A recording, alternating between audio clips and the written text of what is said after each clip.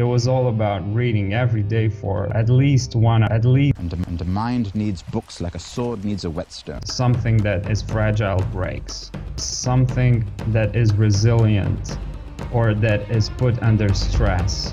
It can endure, but anti-fragile is something that when it's put under a certain level of stress, it becomes even stronger. Welcome back to the Body Mind Empowerment Podcast. I'm your host Simland, and today we have Cristi Vlad as our guest. He's a blogger and an author from Romania who writes about human nutrition, physiology, stress adaptation, ketosis, intermittent fasting. You could adapt your body to taking cyanide or something.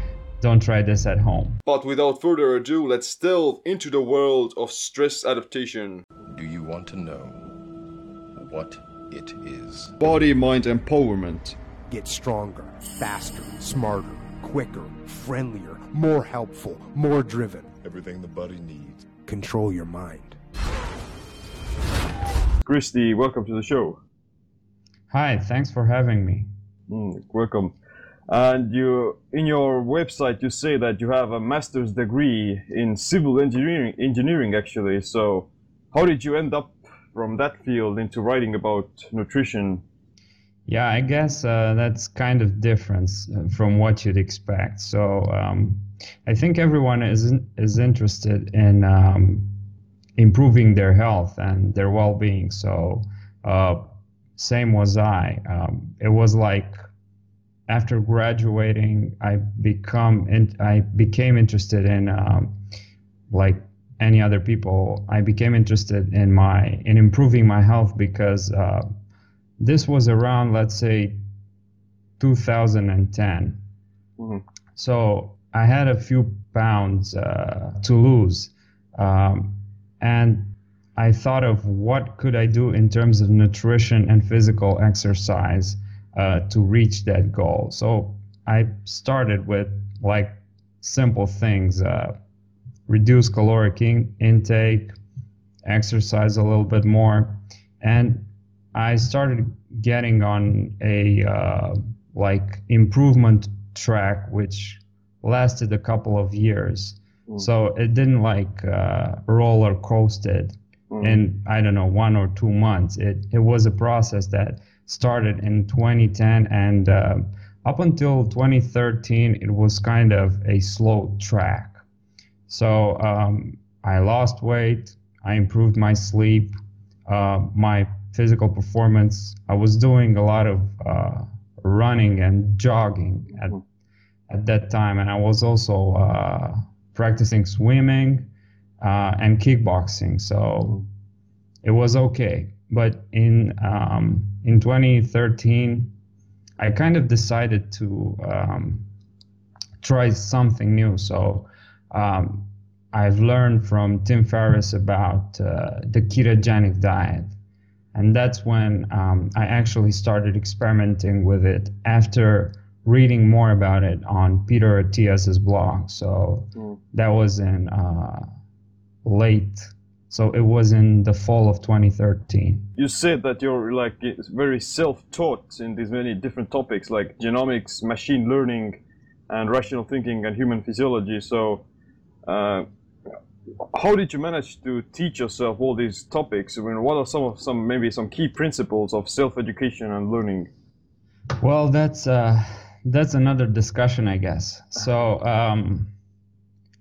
I began reading books. It was like during my runs, I first started listening to some audiobooks, and there were personal development books, like self-development books, things like Brian Tracy, and that kind of stuff. So after listening to 1 or 2 books, I started reading more. Knowledge. Up until that time, I don't think I read like 10 books in my entire life until then. So in 21 years, maybe 10 is decent underestimate. So then I started reading, and going into other topics rather than self-development. I started reading about nutrition a lot. I started reading about business.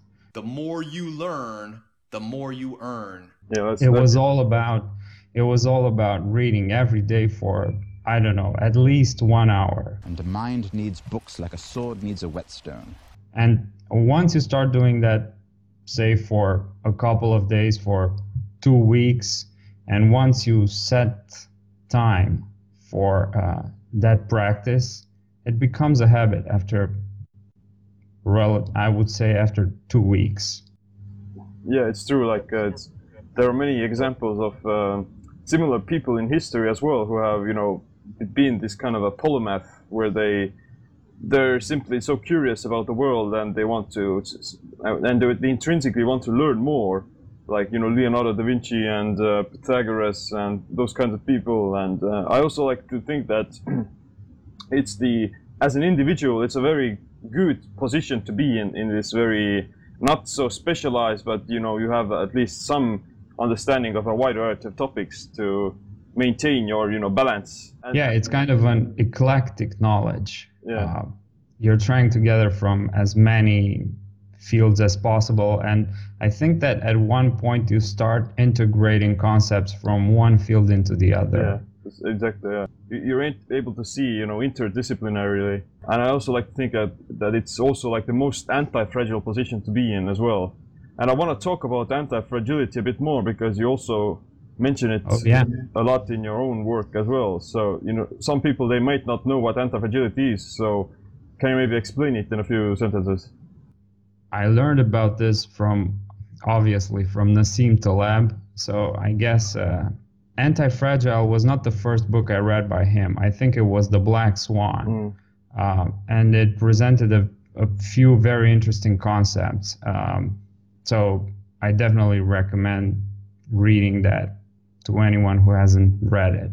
So in Nassim Taleb's words is, so we know that something that is fragile breaks.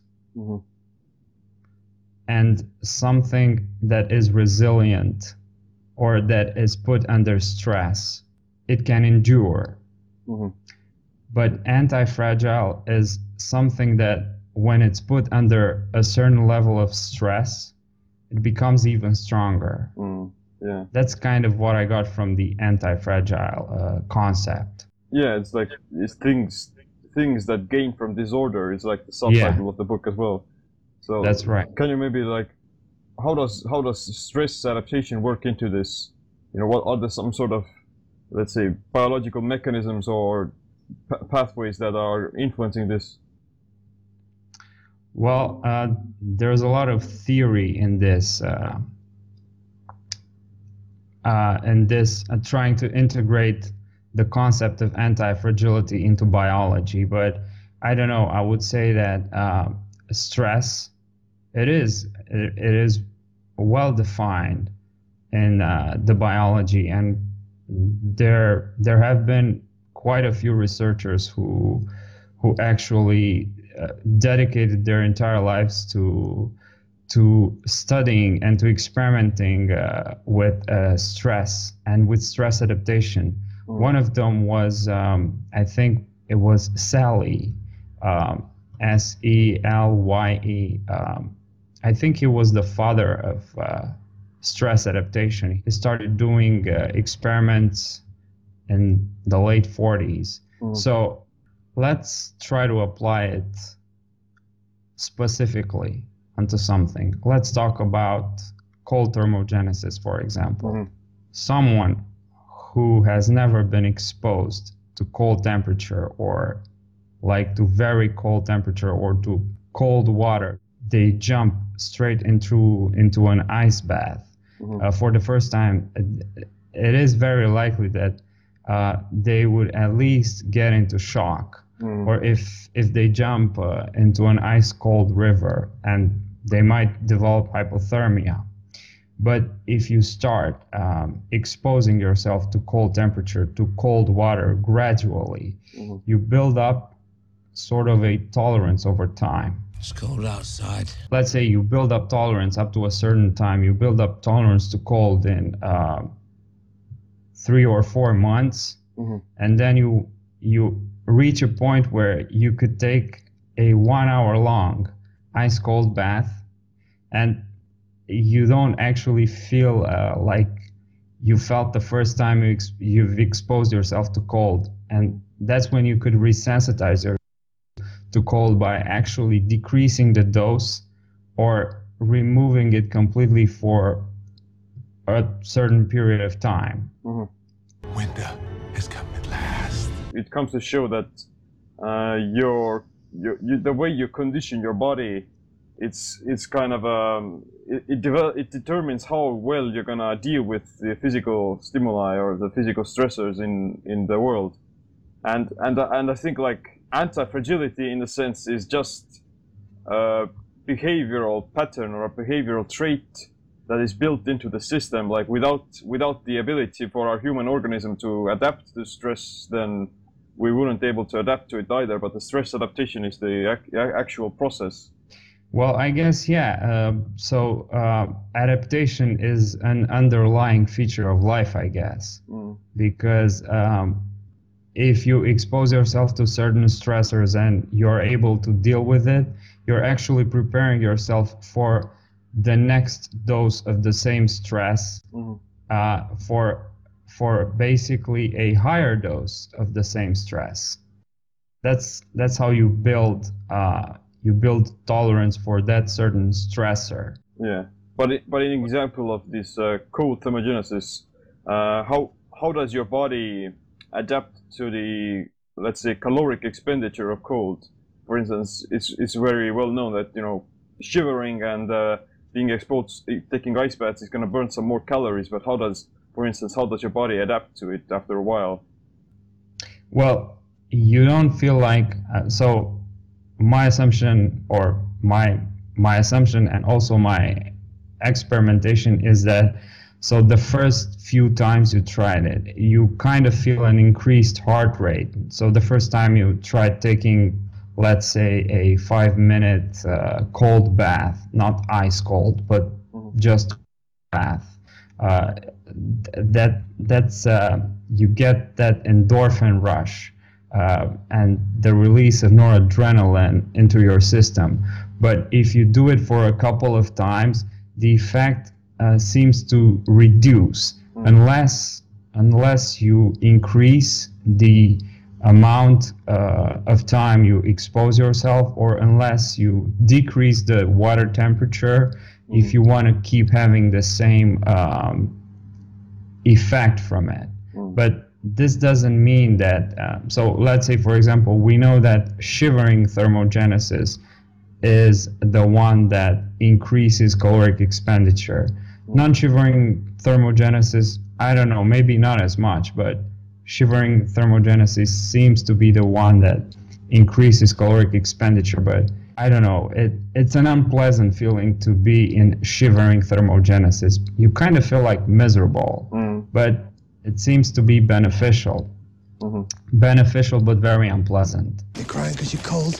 For example, people from my life are actually very afraid of cold water, so they never actually cope with the idea of even taking a moderate temperature shower, moderate temperature water. That's true. Yeah, like we're being so cushioned in the sense that in our modern life that we don't experience, you know, the cold itself isn't objectively bad or cold.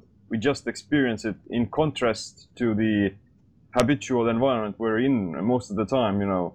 Like, for instance, how could you imagine a hunter-gatherer living in, let's say, in Romania or in Estonia in this time of the year where it's cold without having access to central heating or whatever, you know? They survived, but how the hell did they do it? Might just be the cold. It's mostly simply our psychological conditioning that is preventing us from, you know, looking or adapting to the stress or exposing ourselves voluntarily to it.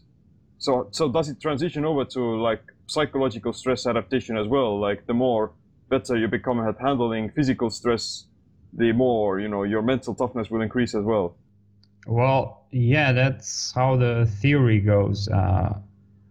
So I guess they are hand in hand. So the physiological and the psychological adaptation kind of go hand in hand. I'm not really sure if you can have one without the other, especially if you're talking about, I don't know, different types of stressors. The ability to deal with, for instance, if you're able to take an ice bath, then you're more likely to stay calm and relaxed in, let's say, in public discussions or emotional arguments with someone as well. You know, you're able to stay your cool, and you won't lose your nerve in a sense. You don't get anxious in, let's say, public situations.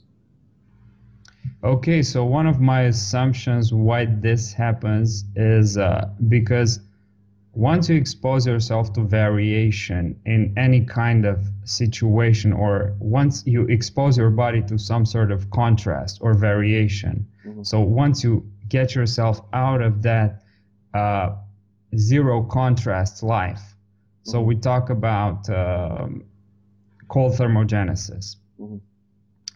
Once you when you expose yourself to cold water for a certain time, your body reacts physiologically to it by releasing different hormones, by titrating different levels of different chemicals inside your body. And I assume that is likely to prepare yourself not only for the next dose of the same stressor, but also for a dose of a different stressor. And this is actually known as not disciplinary, but like cross adaptation. So okay.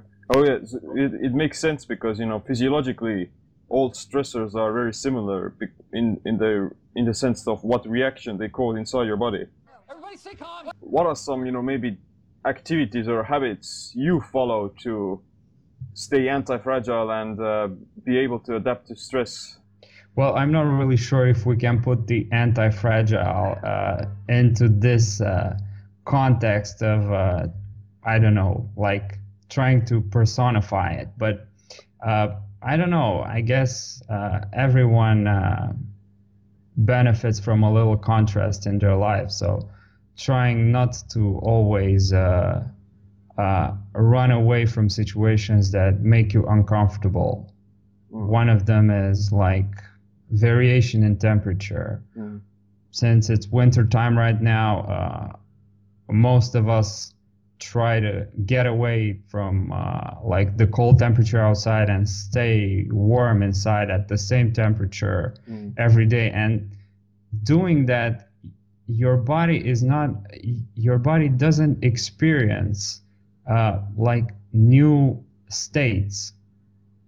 And actually you're not adapting your body to these different physiological states, and that's likely not going to be a good thing on the long term. So like, for example, you don't have to jump right into an ice cold bath or ice cold shower, but you could try not taking that hot shower, but actually put it on a moderate temperature. Or you could actually spend, if we're talking about the concept of cold tolerance here, so you could also spend more time outside. You could also, let's say, not wear 5 jackets, but just, I don't know, a thinner one.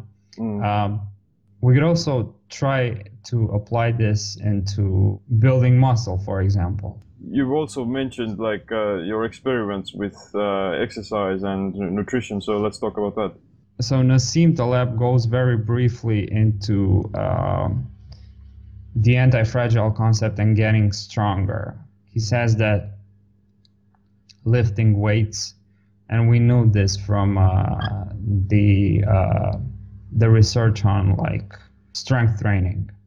We know that strength training, in a very simplified manner, increases muscle mass. Because once you load your muscle with a certain weight, and you try to exercise with that weight after your training session is over, and after so when you're weight training vigorously, you break muscle fibers. When they repair, they go stronger, and they prepare you for the next training session with supposedly higher weights. So it's basically the same concept across disciplines.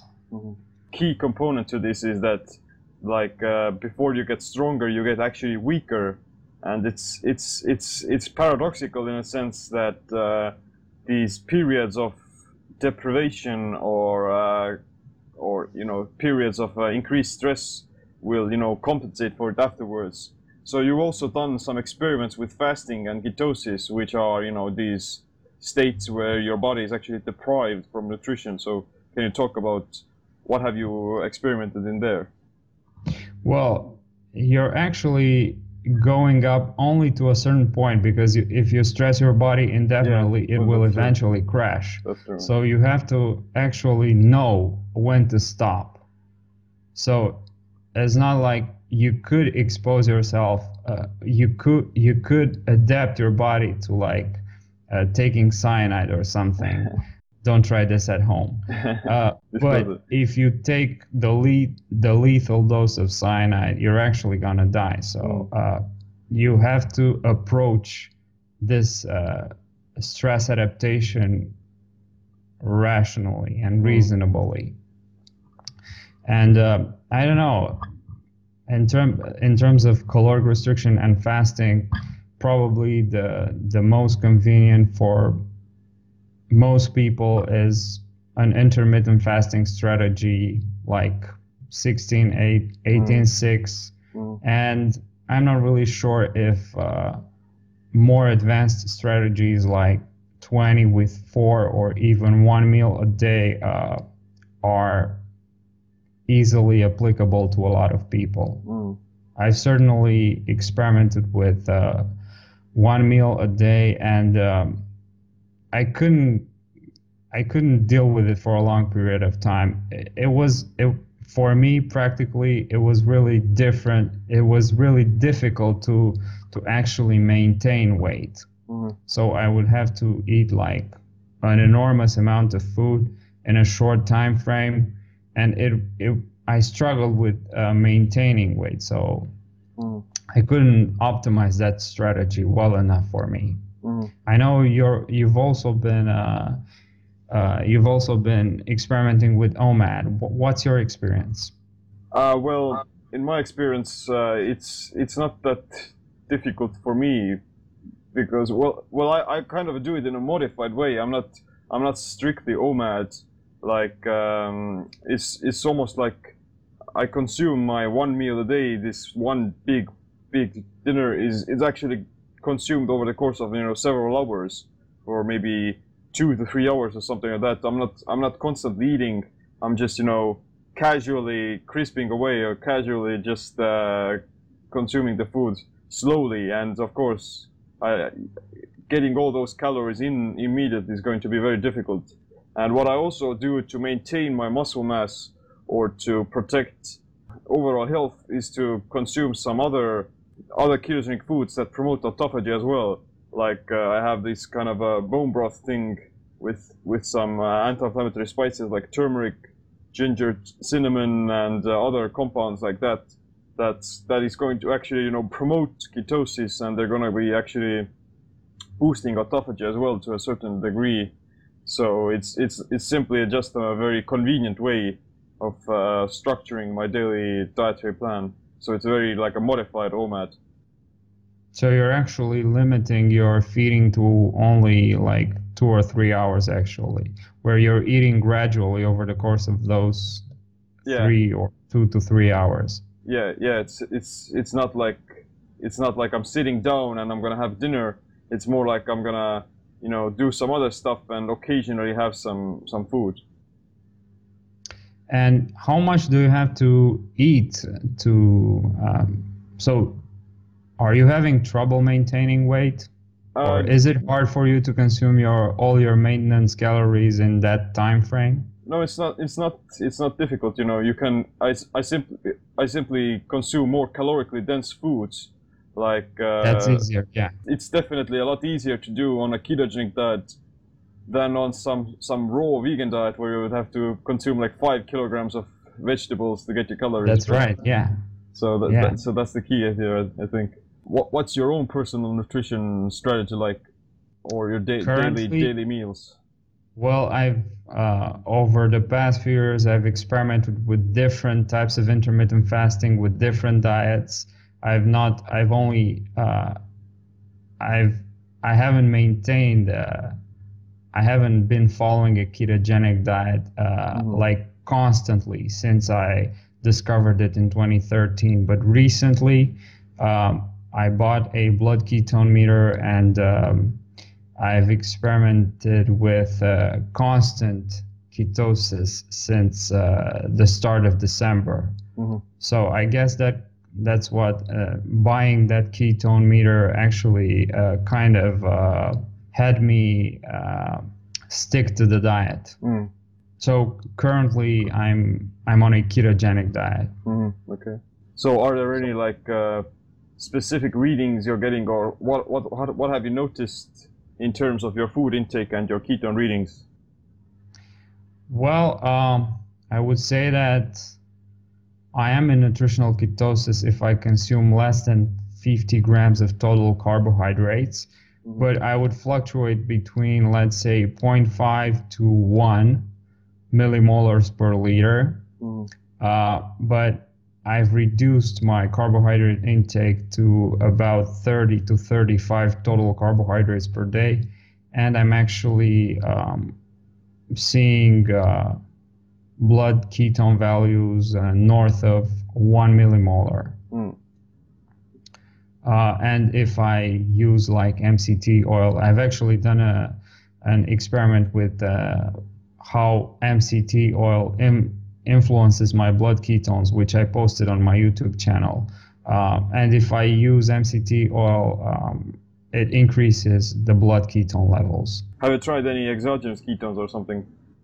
No, I haven't. I haven't so far. Okay. What I'm actually gonna experiment with next is caprylic acid, or C8 oil, which is a refined form of MCT oil, because MCT oil contains fatty acids of 6 to 12 carbons. So it contains C6, C8, C10, and I'm not really sure if it contains C12. Probably only C6, C8, and C10. And caprylic acid oil, or C8, only contains C8, which is considered to be the most ketogenic, as it increases the blood ketones the most. So it actually, C8 goes to the liver and is easily broken down and converted into ketone bodies. Yeah, it's interesting. Like, how has it affected your, let's say, your physical as well as mental performance? I couldn't give you an objective explanation, but subjectively, I kind of feel the effects of MCT oil. I'm able to concentrate for more hours on a certain task, and as many other people report, it kind of gives you some sort of mental clarity. Actually, I take this like in the fasted state. So I would say after a 14-hour fast, I would have like 15 milliliters of MCT oil and keep fasting. I don't know if I can say that I'm going to keep fasting since I've already consumed some calories, because 15 milliliters is like 100 or so of calories. But I'm not going to eat for, let's say, 2 or 3 more hours. And during that time, I'm able to do mental work better than if I wouldn't. People don't actually know how to define what is a fasted state or what counts as being in a fit state as well. Like there are things like ketosis and autophagy that are, you know, very characteristic to fasting, but at the same time you can induce ketosis through a ketogenic diet as well. And you know, some people say that even if you consume anything that has calories, or even 0-calorie stuff like coffee or tea, it's gonna stimulate your liver's enzymes, and you're gonna get kicked out of a fasted state, which is there are some people saying that, which is actually, you know, quite interesting to think about. There's no clear definition, and people seem to experiment with different stuff that are all over the place. So it's how you perceive it personally. Yeah, I guess it depends on like what do you define as being in a fasted state. Like I mentioned, like the two things that are very common are ketosis and autophagy, which I would argue that if those things are covered, then, you know, the main reason you would want to do intermittent fasting is because of the autophagy and ketosis aspect of it, to gain the cellular detoxification and, you know, the fat burning aspect of it. So if you can maintain those two things, then you're all good. Good. Well, probably the easiest way is like if you extend the period that you're not consuming anything. You start from your overnight fast, which is like at least 8 hours, and prior to going to bed you don't eat anything for, let's say, 2 or 3 hours. That's easily achievable for most people. Now you have 11 or 12 hours of fasting, and if you don't consume food as you wake up, so if you keep not eating for the next 2 or 3 hours, you're at 14 to 16 hours fasted. And I don't think that's something that's difficult to do for most people. The meatloaf! We want it now! What are some what would some be rapid fire? Are you going to ask some rapid fire questions?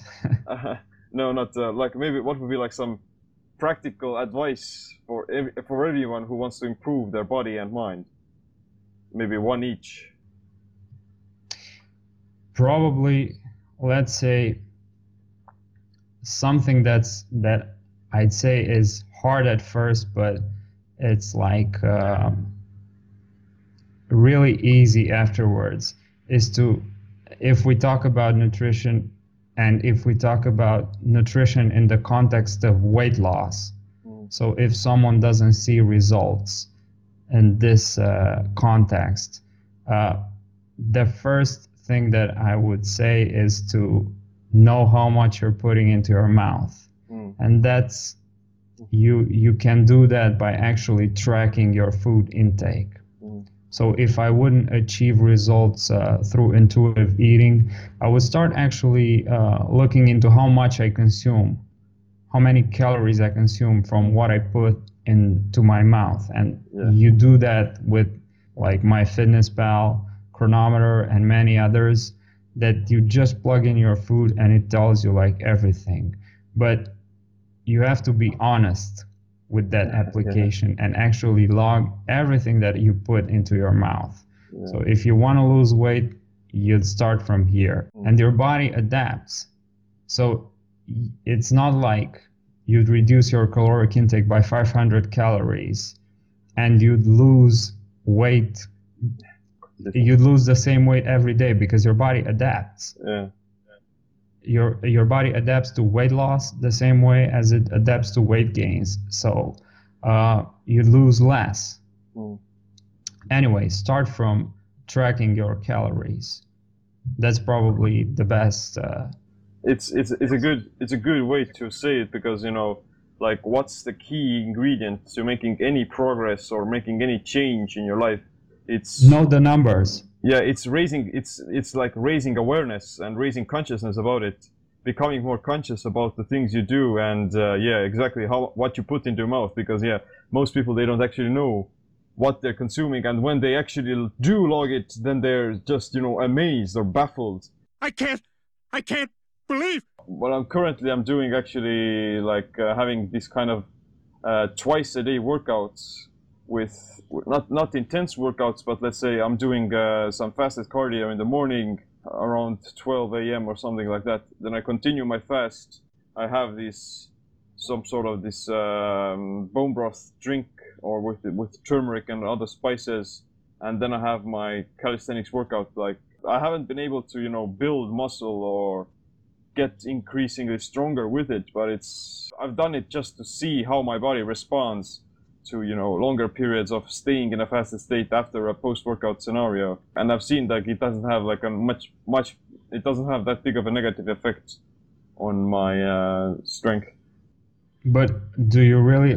I mean, is one of your goals actually to build a lot of muscle? No. I'm not focusing on like gaining mass. Bigger.